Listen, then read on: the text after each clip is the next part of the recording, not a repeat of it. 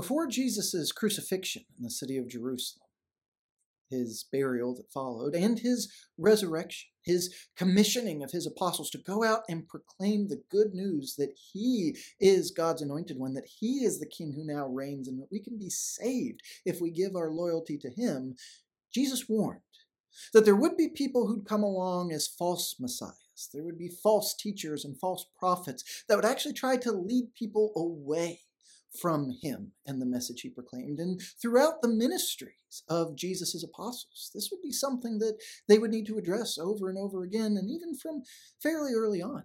In 2 Thessalonians, a letter that the Apostle Paul was inspired to write in the late AD 40s to early AD 50s, Paul already had to address some misconception and deceptions even that were going on there around the coming of the Lord, and explain some things more thoroughly for the Christians there in Thessalonica. Yet the need for that sort of teaching didn't decrease as time went on. If anything, it only became more urgent.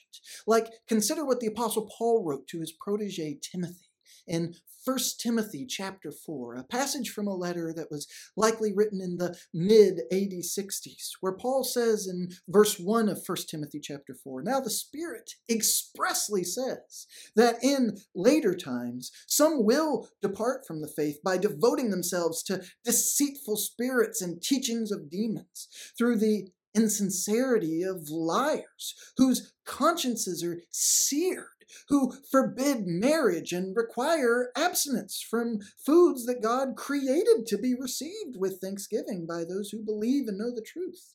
For everything created by God is good, and nothing is to be rejected if it's received with thanksgiving, for it's made holy by the word of God and prayer."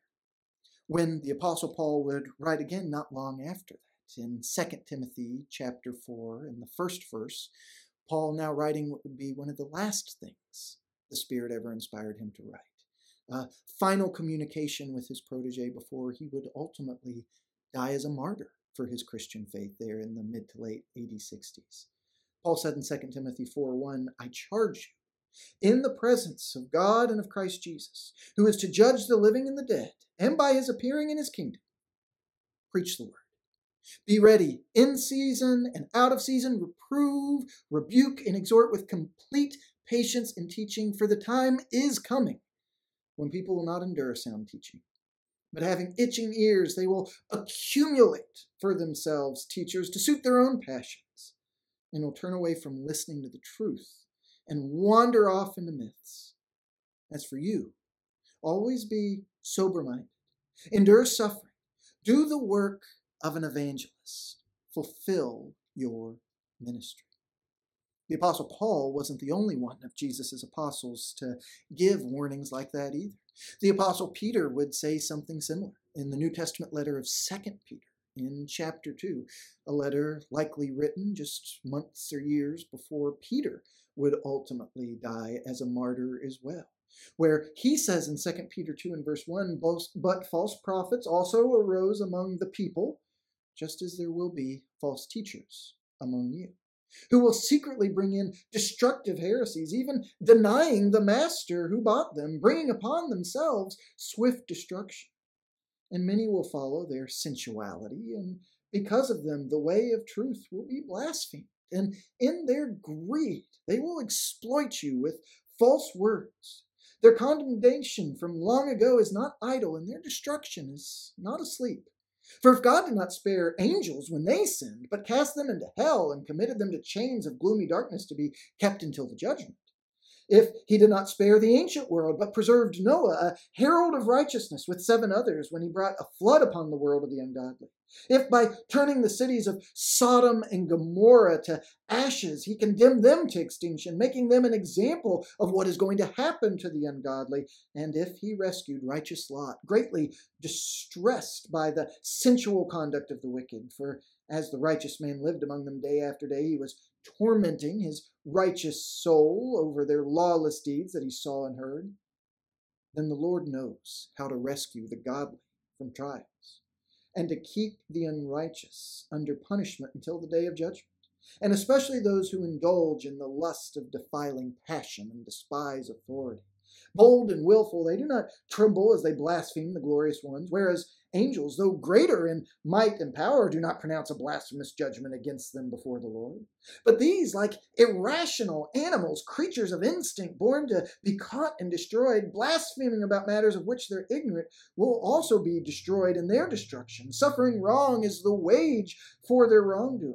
They count it pleasure to revel in the daytime.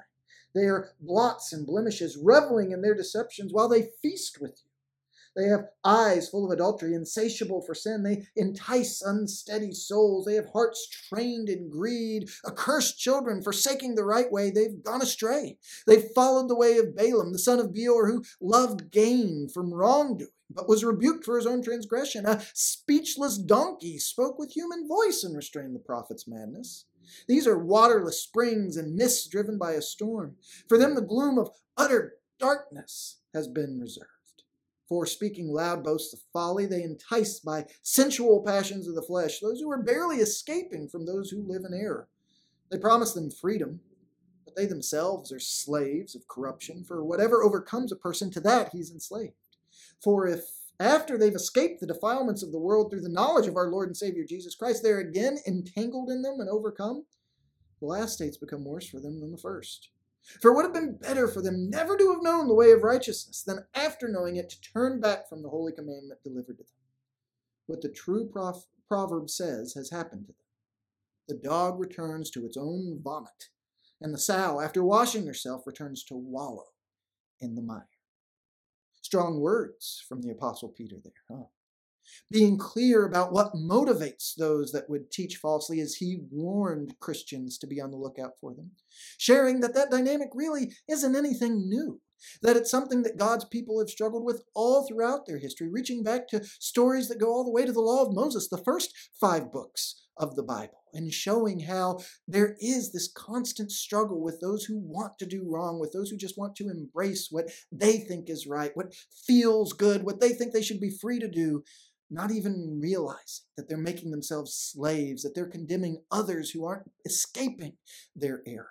So Peter would give that warning. Paul would give those warnings. And maybe as I read those passages, you thought, sounds a lot like today. People that are concerned with only doing what they think feels right. People that are obsessed with finding someone that'll tell them what they want to hear. Yeah, that does sound a lot like today. But not only does it sound a lot like today, giving us a warning that we too live in the last days, that yet something else Jesus predicted came about just like he said it would. Appreciate that those false prophets are not only present with us now, but they've been present with us for going on 2,000 years now. Because likely sometime not long after the Apostle Peter wrote, Jesus' brother Jude wrote. And the next to last book of your Bible, Jude had intended for it to be about something else. But this issue of false teachers became more pressing. In Jude, verse 3, Beloved, although I was very eager to write to you about our common salvation, I found it necessary to write appealing to you to contend for the faith that was once for all delivered to the saints. For certain people have crept in unnoticed, who long ago were designated for this condemnation. Ungodly people who pervert the grace of our God into sensuality and deny our only Master and Lord, Jesus Christ. Jude then goes on to say some things very similar to what the Apostle Peter wrote. And that's not a coincidence, because in Jude verse 17, he says, But you must remember, beloved, the predictions of the apostles of our Lord Jesus Christ. They said to you, in the last time there will be scoffers following their own ungodly passions. It is these who cause divisions, worldly people, devoid of the Spirit. But you, beloved, building yourselves up in your most holy faith and praying in the Holy Spirit, keep yourselves in the love of God, waiting for the mercy of our Lord Jesus Christ that leads to eternal life, and have mercy on those who doubt. Save others by snatching them out of the fire. To others show mercy with fear, hating even the garment stained by the flesh. Now to him who is able to keep you from stumbling and to present you blameless before the presence of his glory with great joy. To the only God, our Savior, through Jesus Christ our Lord, be glory, majesty, dominion, and authority before all time and now and forever. Amen.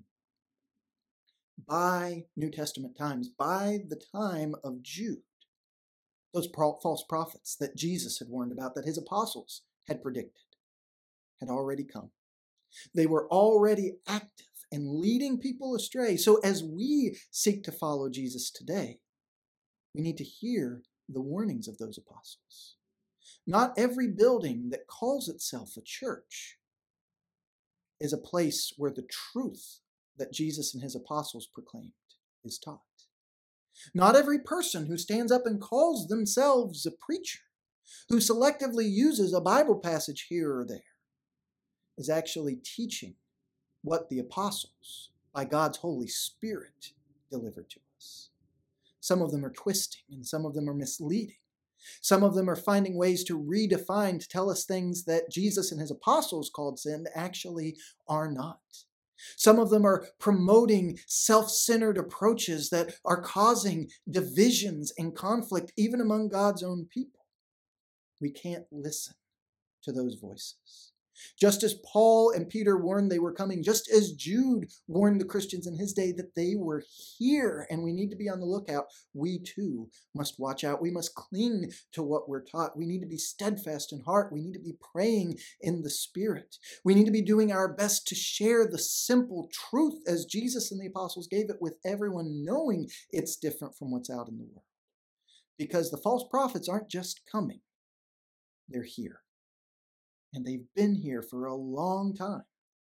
But Jesus can save us if we'll just hold fast to him and follow where he leads alone.